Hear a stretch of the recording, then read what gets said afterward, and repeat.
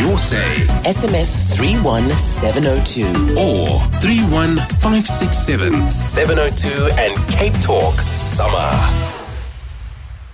All right, so we're speaking to our next guest for South Africans Doing Great Things, Sophie A. Kanza. She's the founder of the Sophie A. Kanza Foundation. And just to give you a bit of background, the Sophie A. Kanza, it was basically started by young people. The organization is led by Sophie and Louise Kanza, who are Congolese sisters who attempt to tackle some social stereotypes in their award-winning Joburg short film. The sisters use Pan-Africanism to spread love, peace, and tolerance. They also have their short film Singabantu has recently won an International United Nations Award. Sophie, welcome to the show. Good evening. Thank you, Lee. Thank you for having us. Thank you so much for being with us, Sophie. So, Sophie, first of all, just talk to us. You're originally from Congo, but you basically spent your whole life in South Africa. Yes, we're from the DRC. Okay. And we moved to South Africa as toddlers. Yes. So basically, South Africa is the home that you know, and you've grown up here. Now, yes. Let's talk a little bit about your foundation. You know, how it was started and why you felt the need to start it. Okay, so the foundation was officially started in 2014 by my sister Louise and I. And growing up in South Africa, we went through a very, very rough time. My dad is type 2 bipolar, and he was always in and out of institutions. So we basically had to rely on the goodness of people to survive. So the foundation was originally for to pay it forward, to create a culture of good deeds and getting the youth involved in volunteer projects. And then in May of this year, we took a more activism-related direction, and that's when we started our Afrophobia awareness, starting with the video Singabantu. Okay, so now talk to us, how you define Afrophobia versus xenophobia.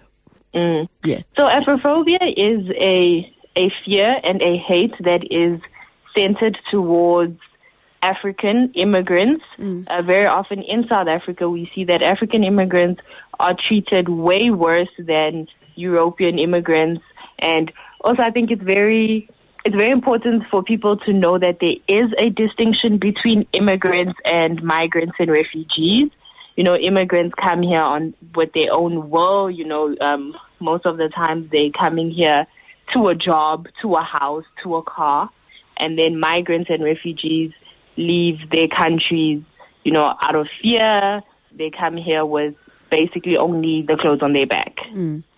Yes. Okay, I think that is an important distinction to put through, the difference between a migrant and an immigrant. Now, the song Singabantu, the short film Singabantu has won an international award. We just want to play a short clip of it so everybody can hear the audio, where that's concerned, and then we'll come back to you.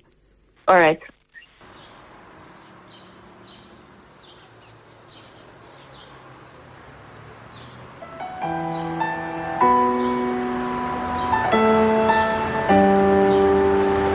I am more than just Ikwerekwer.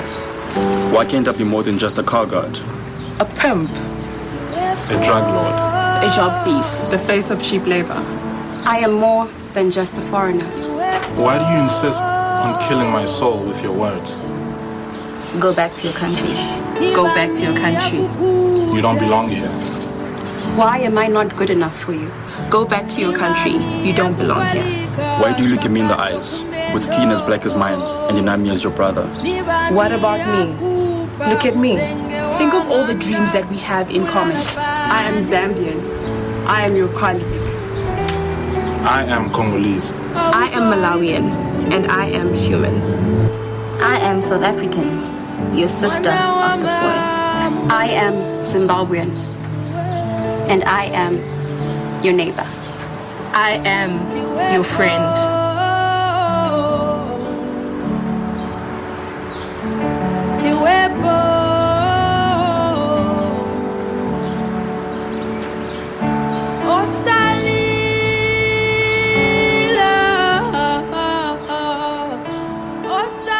Now that's just a bit of a sample from the audio of this short film that was put together by Sophie and her sister Louise Kanza.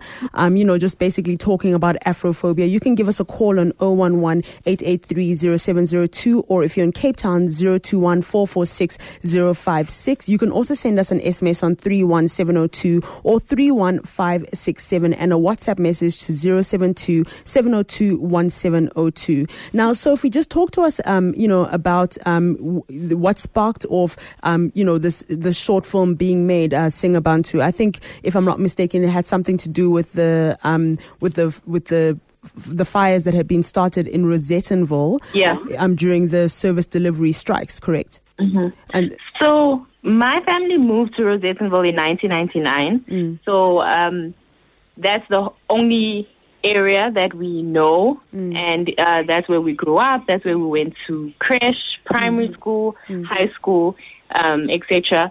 So when these attacks happened in our area, so close to home, we felt like we had to speak out. It was supposed to be service delivery strikes by disgruntled residents who had a problem with the drugs and the prostitution in the area, which we are 100% with them in that fight. And then all of a sudden it turned into, Afrophobic attacks where African nationals' homes were torched and burned to the ground. And, we were scared for the first time because we always felt safe in that area because there were so many migrants in the area. And, as a migrant, we tend to congregate and stay in areas where there are people like us, where we feel that we are safe. Another very big issue is that, growing up, we were always exposed to slurs, and be it at school, be it at home, be it at church, as well as, the institutionalized Afrophobia that we faced. You'd go to Home Affairs and, a Chinese immigrant would be escorted in and, jump the queue. And then, the Africans would be in the scorching sun for hours and hours on end. So these were all, it was like a ticking time bomb. And there's just always that, how can I say, that tension between migrants and locals. And no one is talking about it. No one is bringing it out to, the forth during calm times. It's only when something things explode, then all of a sudden people want to have a dialogue, but that's not the right time. Yeah. But Sophie, I would also like to ask, do you think that maybe it's perhaps a generational thing? Because, perhaps maybe the millennials and, they have, the millennials have grown up in a very different world in general, So do you find that with the millennials that people are a lot more open to people who are from different countries and cultures and everything, versus people of an older generation, I'd say yes and no. We like to speak about things on a situation basis because I was in grade 2 and, someone came up to me and said, go back to your country. We don't want Kwangs here, and that is someone who today is 25, Now we've seen a lot of migrants and immigrants finally starting to get into the communities, dating locals, and then those are the ones that become the advocates for us. Yeah. But I think a lot of times it is inherited. So it's the older generation that gives it to these younger ones, and then now they have an inherited hate that has no basis. So those are the issues that we work with the youth, trying to get them to integrate into societies, working together, locals and migrants, on different projects that allow them to get to know each other. And can you give us examples of some of the projects that you that you kind of use? Because I think, one of the biggest unifiers of the continent in general has been the music industry. We've seen a lot of collaborations with artists, from South Africa with the rest of the continent, and, artists from around the continent performing here and, gaining their own kind of base. And in South Africa, similarly, South African artists also being celebrated in other African countries. So do you think, what sort of, projects do you work on, because music is a great way out. Imagine that food is a great way as well, but talk to us about some of the work that you do where that's concerned. Okay. So we host a biannual fundraising project. It's called Speed Dating for Charity. Yeah. And at Speed Dating for Charity, we invite people from all over the world, all over Africa especially, and we do a speed dating session where we get to know each other. We can speak about our challenges. We also host Afrophobia conversations where we get stakeholders, community leaders, people from different departments. We have immigrants that are contributing positively to society, coming and speaking and sharing their experiences. Because very often we find that, migrants are portrayed as thieves, as car guards, and, all these different stereotypes in the media. But the media does not talk about migrants that are doing a great job and, if ordinary migrants, like you mentioned, music, there's this perception that you have to be a superstar, superstar foreigners and just a foreigner on the street are not the same. There's like a class issue, I suppose. There's a class issue, exactly. Okay. We also have a sanitary towel project that goes across 3 countries. So it's the DR, Malawi, and South Africa for now.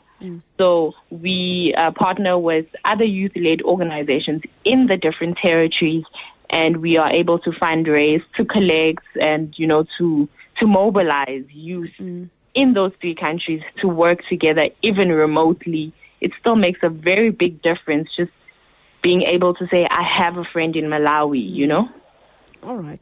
And now, Sophie, just to the award that you guys won, the International UN Award. If I'm not mistaken, your sister was the one who directed it, correct, Louise? Yes, so Louise directed it and wrote the script. Okay. Well, the skeleton script, and then we had the different cast members add their own experiences onto that. And since then, she's also scored a nomination for the African Advocate of the Year from the African Youth Awards.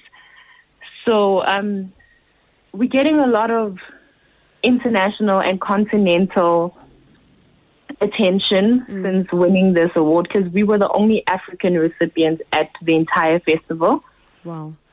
Which was quite sad, but so I guess there's a lot of work to do, but we're very excited that, now that we've gotten this international recognition, locally also now people want to know what's happening, how can we get involved, how can we lend our voices, which is great. All right. Okay, thank you so much, Sophie, for spending time with us, the founder of the Sophie A. Kanza Foundation.